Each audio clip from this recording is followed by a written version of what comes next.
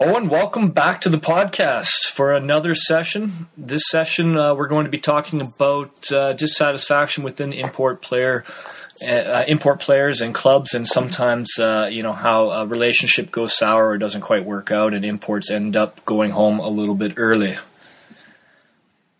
Thanks for having me again, David. It's good to be on board, and I like what you're doing with everything. International baseball community couldn't have a better ambassador, and you're doing a great job. So thanks again for considering me to be a part of it. Thanks. I appreciate it, and it wouldn't be anywhere without the knowledge of guys like yourself dedicating a little bit of their time to come on here and help out. So I appreciate it.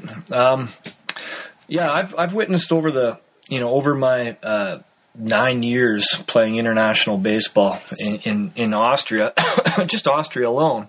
And then, just through reading news on Mr. Baseball about players being released or sent home or relationships that didn't work out, I'm trying to figure out why clubs are having difficulty finding the import that fits right with their club. What do you think's going wrong there? Why are things not working out sometimes?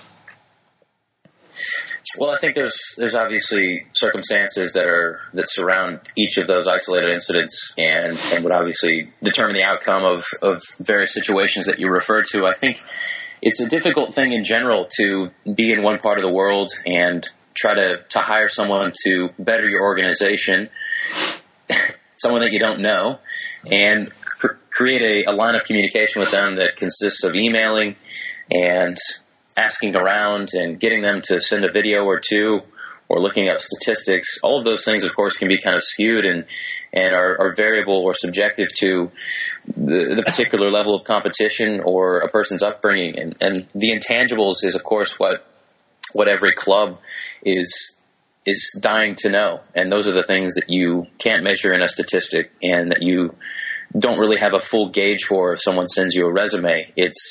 It's in their delivery and their tone in conversations or the way they carry themselves or the things that you, once again, won't know until they're actually on the ground or if you have someone to vouch for them. Mm-hmm. So that's the difficult part is the trust factor and not fully knowing what someone's all about until it's too late. The funds have been shifted. You may have already paid someone or paid for their flight or given them a place to stay, and they're already in the country, and you've kind of played the hand. And so I suppose it's not as though you can be the CIA or the FBI and do background checks on these guys, but if it's possible for clubs to be a little bit more stringent with the process and understand that there are people that are out there or that are involved who could probably vouch for a player or may have contacts that are able to assist in getting a person that would be a good fit for a club. Obviously one person may be a perfect fit for a certain club. That same person may not fit at all with the club next door. So it's important to understand what clubs are seeking, and then obviously important for them to realize that it's not always as smooth and easy to get exactly what you want or what you'd hope for, knowing that this person is someone that is basically an alien, someone you don't know. Yeah. So I think maybe we can touch on how clubs can go about smoothing out this process. What are some things that they can do to make sure that this doesn't happen? What are some measures that can be taken? It seems as though, at least in my limited experience in international baseball over the last 4+ years, I don't think enough clubs ask the tough questions. A lot of clubs are just kind of looking for that quick fix, that how fast do you throw, how many home runs did you hit last year, what positions can you play? And of course, those are great things and things that are very important if you're going to bring an import player in. But as we alluded to in a previous interview, David, I think the important things to consider, at least for the longevity of the sport or the growth of a club, are what can you do for our younger players? What kind of impact are you going to have on the guys who are established and that we want to keep around at our club because we know they can make an impact? And what can we need to teach our coaches? And can you get more parents involved, at least on a volunteer capacity, to assist in coaching or have the confidence to want to come out and help with training sessions? And those kinds of questions are often overlooked or not even considered at all, at least when kind of, if you will, interviewing an import player. So I think if clubs are willing to ask the hard questions, and ultimately, if you got down to it, clubs want to develop their junior programs and get young players coming through, so it's a constant feeder system for their senior level club, or their senior level teams rather. So if they just ask the question straight up and try to get at least a feel for if players are willing to do the things that clubs ultimately want them to do, I think it's going to go a long way. And some people will of course resist wanting to coach and won't have any interest in doing it. But then again, you've just realized the guy that you want, or the guy you thought you want, maybe isn't the person that's the best fit. So asking the hard questions and gaining that information straight up is I think massively beneficial for clubs. Yeah, and I think in addition to that, not only just are they willing to do it, but how they would go about doing it, and specific steps that they would take to develop the program. And I think that's it, because a lot of clubs are looking for this guy that's going to come over and hit X amount of home runs and help them win a championship, but they're not thinking long term, and that the club needs to realize what their long term and short term goals are. And if they just keep bringing over guys that are going to help them win a championship, well, suddenly you look and there's only 3 kids out to the youth practice, and the future doesn't look bright. So I think that's a great point right there that you made. Maybe we can speak on the communication too. That's obviously a difficulty with some non-native English speakers trying to speak with a guy in the U.S. or Canada or Australia or wherever, and there's obviously going to be a communication breakdown. Do you have any suggestions on how they can try to get around that or to smooth that out?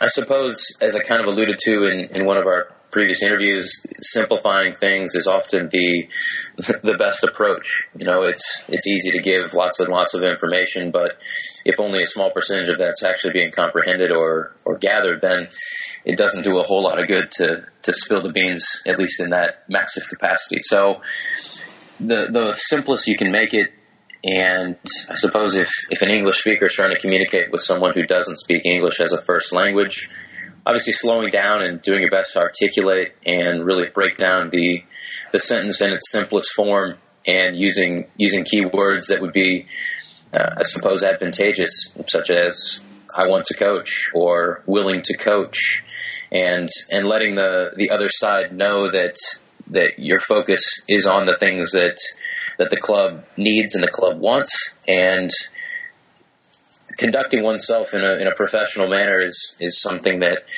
perhaps the younger generation may struggle with a little bit more than someone who has experience in having conversations like that. So trying to be as articulate and as engaging as possible while still delivering that basic message of what you're trying to say. Mm-hmm. And I suppose conveying that on paper is a little bit easier, because then a translator could be used, or you could use an application on a computer that allows you to translate words.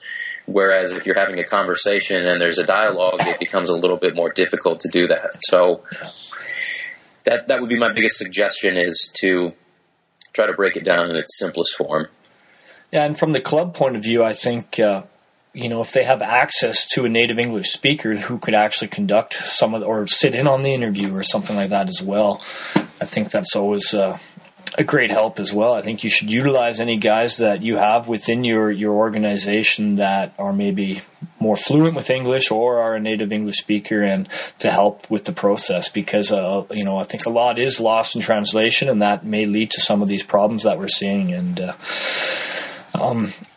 so from the players' point of view, obviously players, they just want to get over here, and they're willing to go just about anywhere. But I think with that kind of mentality, that's what leads to a lot of these problems as well. Is I think that they need to look for their right fit as well. Not only the club has to find their right fit, but the player needs to find a club that they would be happy playing for. So do you have any suggestions or advice to a player that is thinking about going to play in Europe or Australia, and what kind of things they should look into prior to committing to a club? Right, and that's a great question, David. I think with technology the way it is now, and statistics and information sharing as open and widespread as it is, anyone who wants to do a little research or is genuinely interested in knowing what their experience is going to entail could hop online, and if, as an example, the Atnang Athletics want to bring out a guy, and that player wants to know what it's going to be like in Atnang, he can look and see who the import players were in the previous years, and you could use Facebook, you can use LinkedIn, and reach out to those guys, or at least contact the club and ask for that person's details, that you may have some specific questions related to their stay and their experience with the club and in the country. And that's a great way to at least align yourself with someone who's been in a similar position and could probably answer those questions a little bit easier and more applicably than someone who's a local or a native that's doing the same thing. Yeah, I think a lot of guys overlook that option, and I think that is probably the best thing to do, is hear it from somebody who's experienced it and went through it. So, and that's one thing. Yeah, and a lot of guys are maybe dissatisfied with the level of ball once they get over there, and trying to put a thumb on what it would be like, the level of ball in various countries. So, I mean, I guess that's where my website comes in, listening to the podcasts and reading some of the posts. But, yeah, I think just doing your research probably and as to where you're going and what the level of ball is, and maybe asking those questions the import as well, or any previous imports from any clubs. Maybe get a feel for what the whole league is about, not necessarily just the club as well. And yeah, so I think that pretty much covers it. I think a lot of information exchange, the more information, the better. What do you think about that? I think if the club were to just try to provide as much information as possible up front, so the player can decide whether that's what, somewhere he wants to go or not. Right. I completely agree, David. I think the biggest thing, as you said, is that open line of communication. And I don't think it's exhausted enough. And I don't think the tough questions are asked enough from both sides. If a player wants to know certain things and has specific questions, those questions should be asked. They shouldn't be presumed. Mm-hmm. And I think that a club should be in a similar position, that they need to ask the questions that are going to ultimately shape the club's future. And if their goal is to win a championship right now, well, then of course the outcome of that will be that they want to get the best possible player they can. But if their goal is to be competitive at all levels and to continue to grow their youth and the young players, then you'd certainly want someone who is a little bit more focused on working with kids and developing the younger generation and those kids who are coming through. Mm-hmm. Yeah, I think that's it. You need to find out what your immediate goal is and what your long-term goals are, and go from there and try to find the right fit. A lot of guys also want to come over and, they're here to play baseball and do a job, but they also want to travel and see some of the country. And that's obviously on the minds of most guys that are coming over. But I think a lot of relationships go sour because a guy spends too much time on the road, not enough time doing his job. And so maybe we can talk a little bit about that and how to, maybe up front again, discuss those things and to avoid it. Right. I think the biggest thing is that, again, to be honest, and in any conversation I had with any clubs that I'd communicated with previously, it was always that I want to play baseball, I'm willing to help coach, and I'm going to devote all my time and mental energy to doing those things to the best of my ability.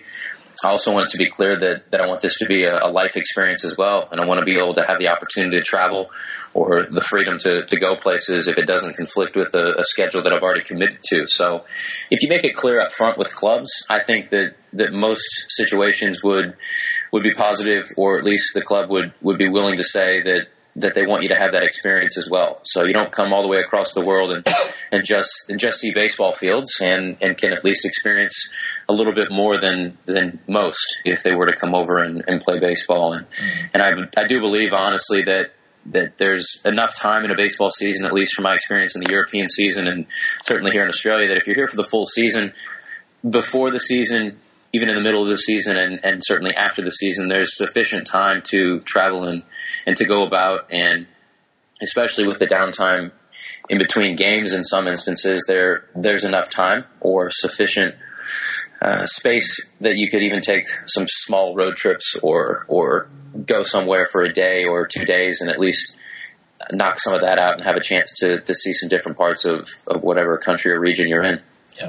Yeah, that's definitely it. And I think the more you talk about what your plans are and what you would like to do up front, and maybe even get into the specifics of what a weekly schedule would look like and how much time would be available for a little day trip somewhere or whatever, then I think the more that that can be avoided, any problems there. So, Owen, it's been 2 interviews in a row today, so we've been talking for almost an hour, and I know it's been a long day for you, and I haven't had breakfast yet. So, I think we covered everything we needed to about this topic right now, and I look forward to the next one if you're up to another one sometime.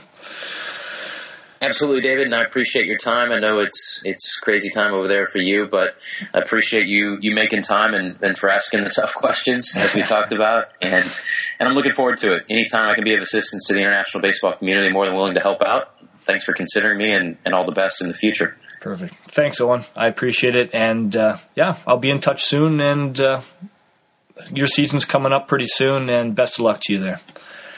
Great. Likewise, David. Thank you. All right. Bye-bye. That wraps up another episode of the International Baseball Community Podcast. We discussed a topic that I've been wanting to bring up for a while on the podcast or on my blog because I've witnessed since launching this website in 2012 that a number of clubs around Europe have sent players home, or players have left early due to a variety of reasons, dissatisfaction on one end or the other. And I feel like a lot of these early departures could have been avoided if maybe a few measures were taken. So I wrote this blog post called "The Top 5 Reasons EU Imports Go Home Early and How to Avoid Them."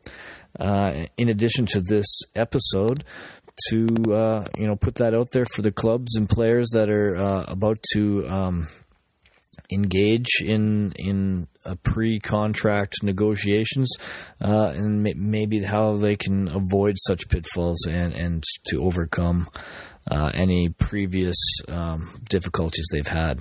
So hopefully this helps. Please provide some feedback on the post and comment and put your thoughts on, and maybe we could just help international baseball grow a little faster this way. So thanks for listening, and take care out there.